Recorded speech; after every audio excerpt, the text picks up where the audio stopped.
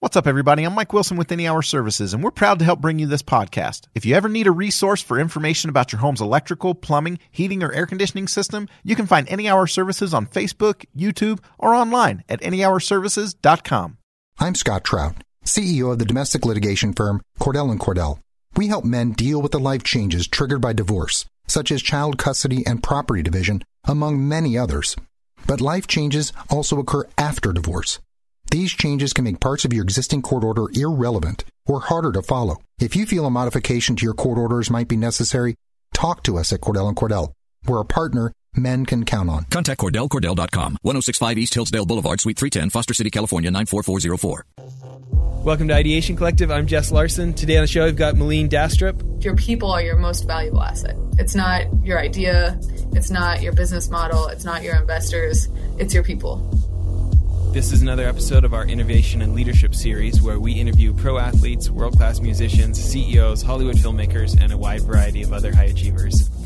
Before we get rolling, I want to invite you to get involved with Child Rescue, the charity our founder started. To learn more about them, just come to our website, icollective.co, and check on the Child Rescue tab on our menu.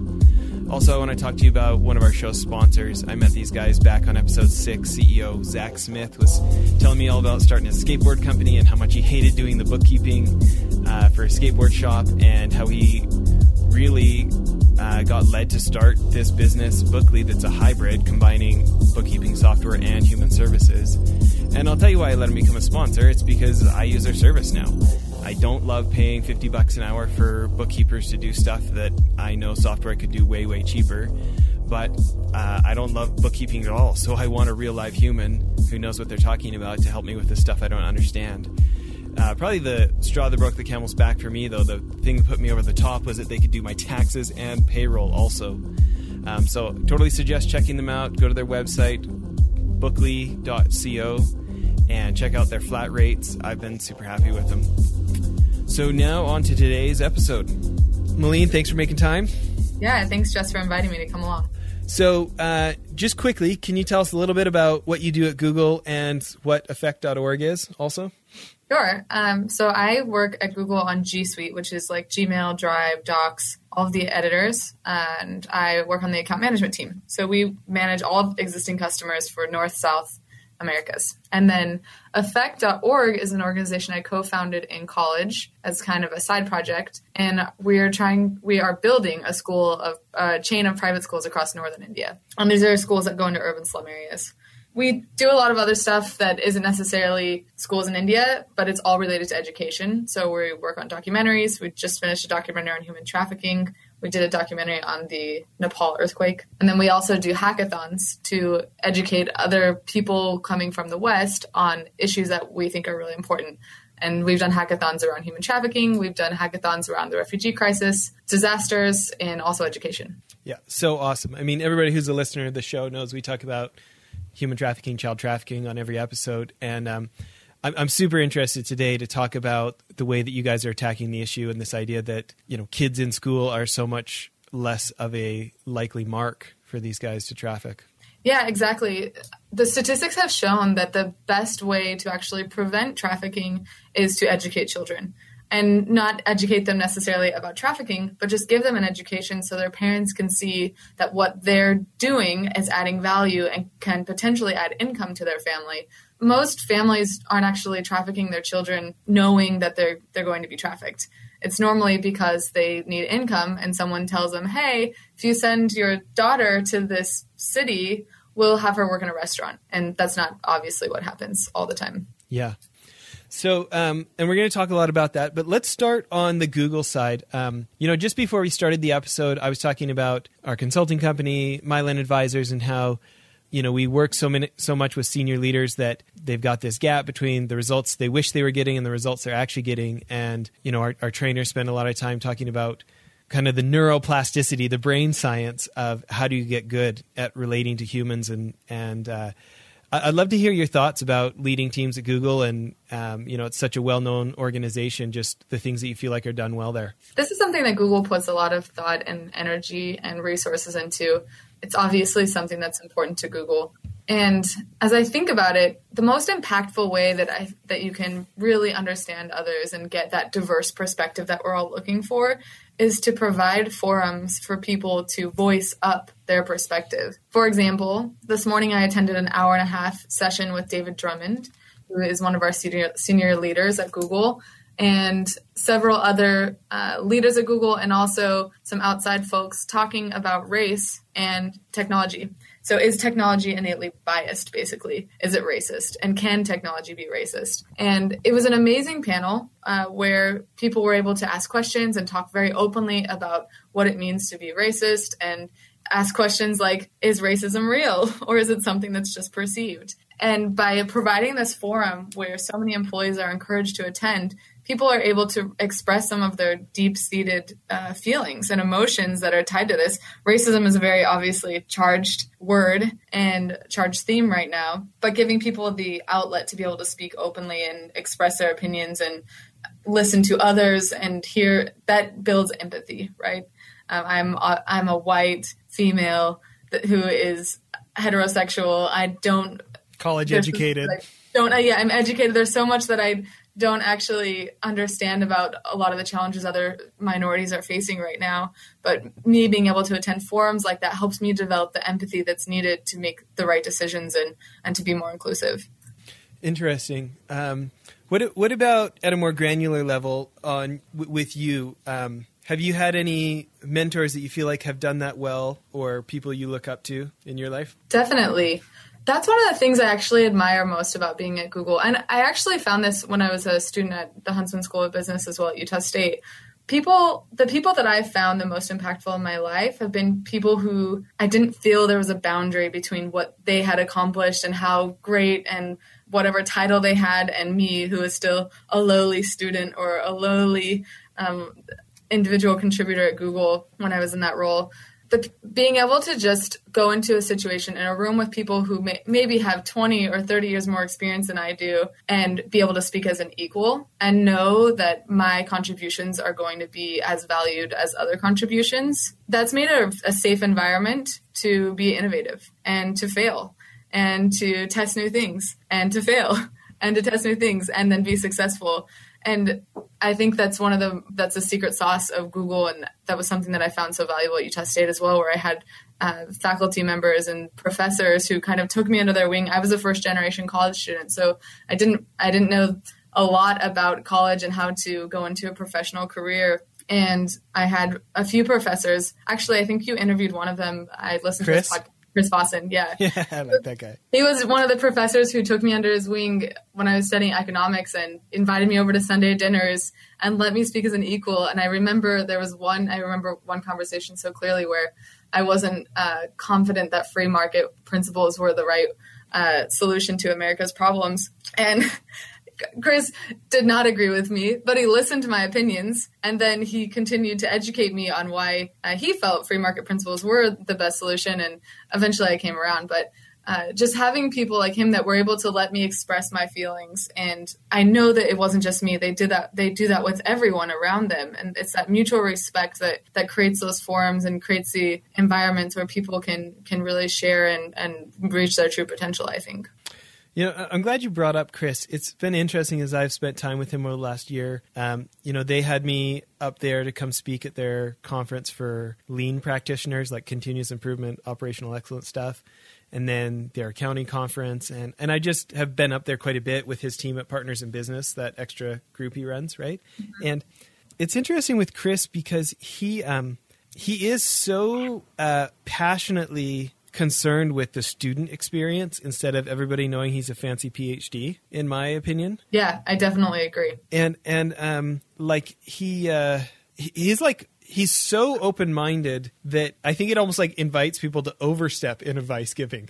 They're like it because he's like, it's so not the Chris show. You know what I mean? Like he's very he's so interested in like sponging up some new possibility that it's, I don't know. I just, when I'm around him, it's like, you know how some people, they want to hear your ideas because they know socially they're supposed to want to hear your ideas? Like yeah. Chris actually wants to know. He really wants to hear what you're talking about. And that's a trait that I caught on to so quickly with him, and everyone does, because conversation comes so naturally when it's in such a welcoming environment. That's an attribute that I've tried to cultivate as well. I'm definitely not even close to where Chris is, but I think that's an attribute that all humans, we should all try and cultivate that and just show genuine interest in people. Yeah. So I'm super interested in what you just said about the role of relationships and safety in relationship as an incentive for innovation. It's such a buzzword these days. It's obviously, it's the name of this show, Innovation and Leadership. It's almost like there's an insatiable appetite for, corporate executives to want the firm to be more innovative, or entrepreneurs to want to be more innovative, right? And there's such a focus on, well, are you doing agile, or are you doing lean, or like these very like logistical, transactional, structural things about innovation. And I really don't hear nearly so much about that like less definable, gushy, like, I don't know the exact precise words to talk about it, but basically I felt safe enough to fail here. Can you talk about, it obviously matters to you. Why do you think that matters so much? We're all humans going through this human experience together. We all have needs. We all have desires. We all have goals. We all have dreams. And I think sometimes we can treat each other really poorly. We can do things in the work environment that aren't kind and they're not considerate. And that makes people upset and that makes them feel disengaged. And then they start doing poor work and they start slacking off in their jobs. And then they leave. And you had just invested all this time and resources in training and getting people up to speed and getting them to understand how your business works. And then you have to do that all over again. It's such a waste of time. Like, it's really an economic waste. And so much of it, I think, goes back to really cultivating your people and making them feel valued, because people are valuable. This isn't like you're making a rock feel valued. People are valuable. They can contribute so much to you and to what your goals are if you give them the space to be able to develop their own self and reach their own potential and accomplish the things that they want to accomplish and just help them feel respected. It's such a fundamental thing that is so easy for us to overlook. And I think leaders who can really hone in on that and learn that your people are your most valuable asset. It's not your idea. It's not your business model. It's not your investors. It's your people. That's what's going to make or break your ideas and your company in reality. So another thing you just said there, you talked about this idea of investing in people, like training them to the point that they can do this.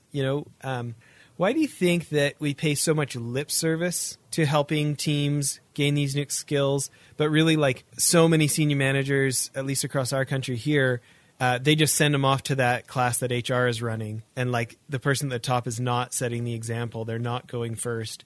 They're not paying the price to learn the class to teach it themselves to their own people. Like, what do you think it is about humans or about the way we work these days that we get a lot of lip service to that, but not necessarily a lot of example setting? That's an interesting question. I don't have a ton of experience working with those type of leaders, but one thing I have learned is that the higher up you go in an organization, the higher you climb the ladder, the more disconnected you come from the bottom rung, obviously, which is going to be the largest majority of your employees. And as you make that disconnect and you get more involved in the strategy and less involved in the execution, because all of your subordinates are now executing your ideas, there's just a disconnect. And you're focused on the larger business needs, the larger growth, and you're not really seeing what's happening on the grounds anymore. The best leaders that I've seen have been the ones that have been able to climb down from the ladder and actually lead the sessions. One thing that Google does that I find really amazing is there's a whole website where you can go on and take courses from anything from Eng for non-Eng, so learning how to program, all the way to mindfulness and meditation. And most of these courses are actually taught by fellow Googlers. So people who are passionate in a topic, they will sign up to teach a course. And then when a course is available, anyone can register to attend that course. I've taken all sorts of courses from, all across the board, different topics. I try to take one a month. And some of these courses are taught by really senior people. They're not just people who are new to their career and they want to get some time in front of other people. Some of these people are very established, and them having that perspective, again, on the ground with the other employees, and it helps them bring them back down to earth and realize, okay, these are the true needs of my business. These are the true needs of my people. Interesting. This idea of setting the example and relating to people, Tell us a bit more about what you're doing day to day right now in the region you're covering. Day to day, that's a really good question. It's constantly changing.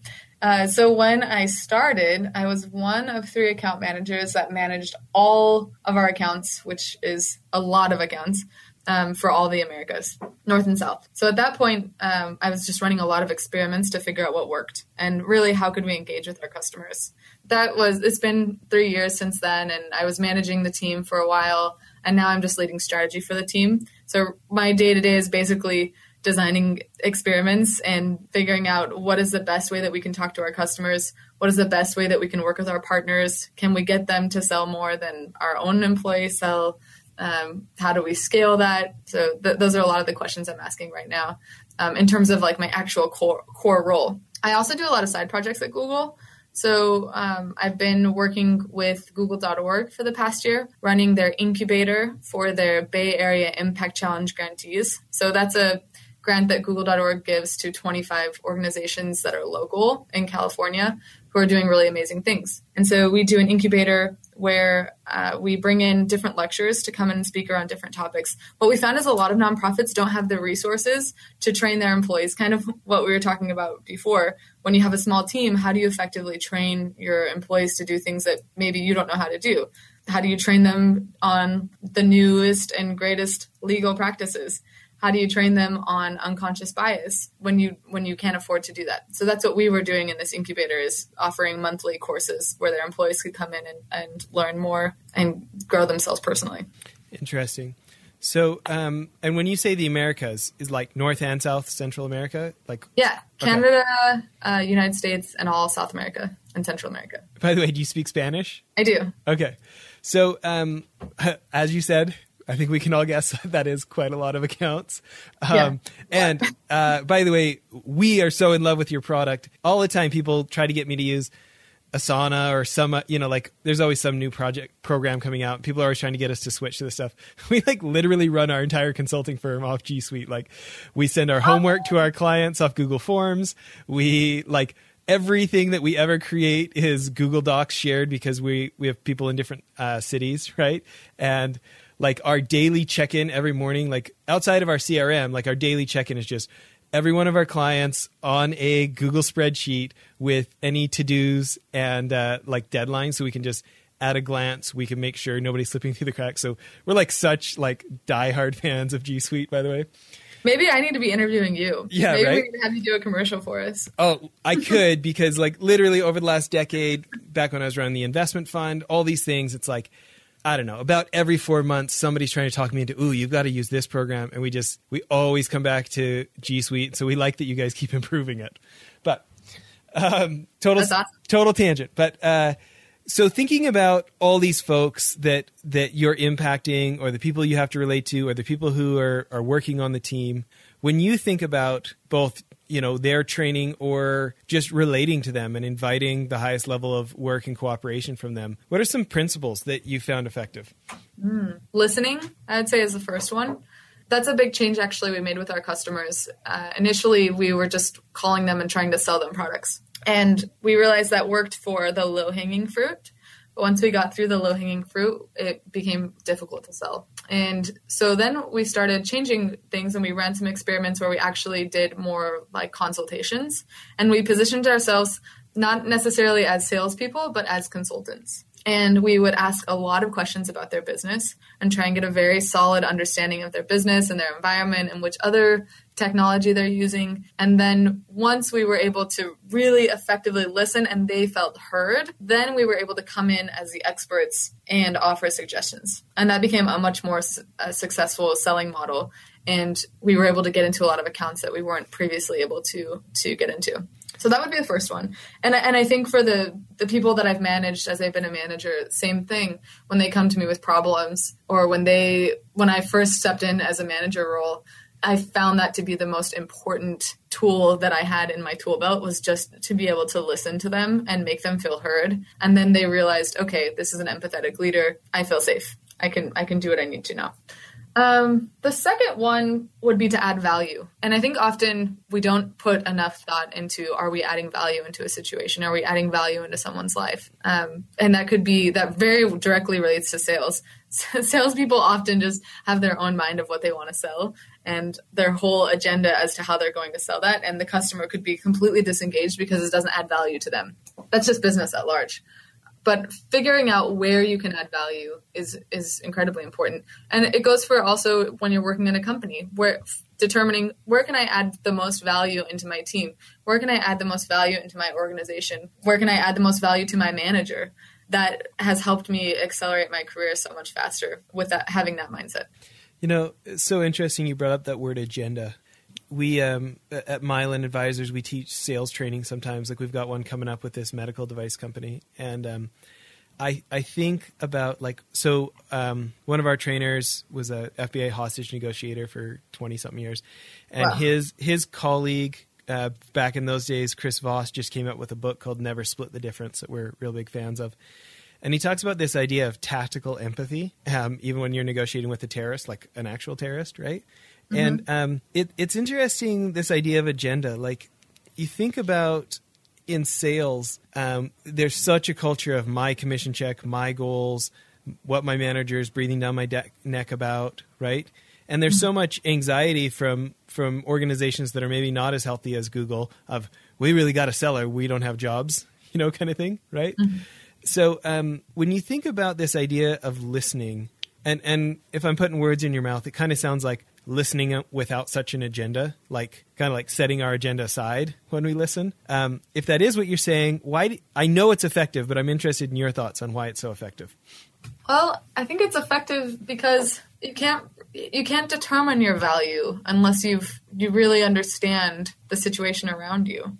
And you can't really understand the situation around you. You can't really learn if in your mind you already have the answers and you already think you know the answers. I think this is such an important conversation, especially right now when we talk about, and sorry, I'm going to get sidetracked a little bit again, but especially right now when we're talking about so many of the issues that are happening socially and politically.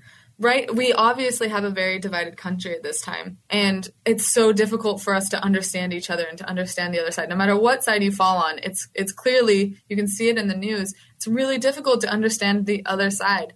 And that's because we're going into these conversations with our minds made up as to how we think the truth is. And the truth is, our truth may not be the only truth.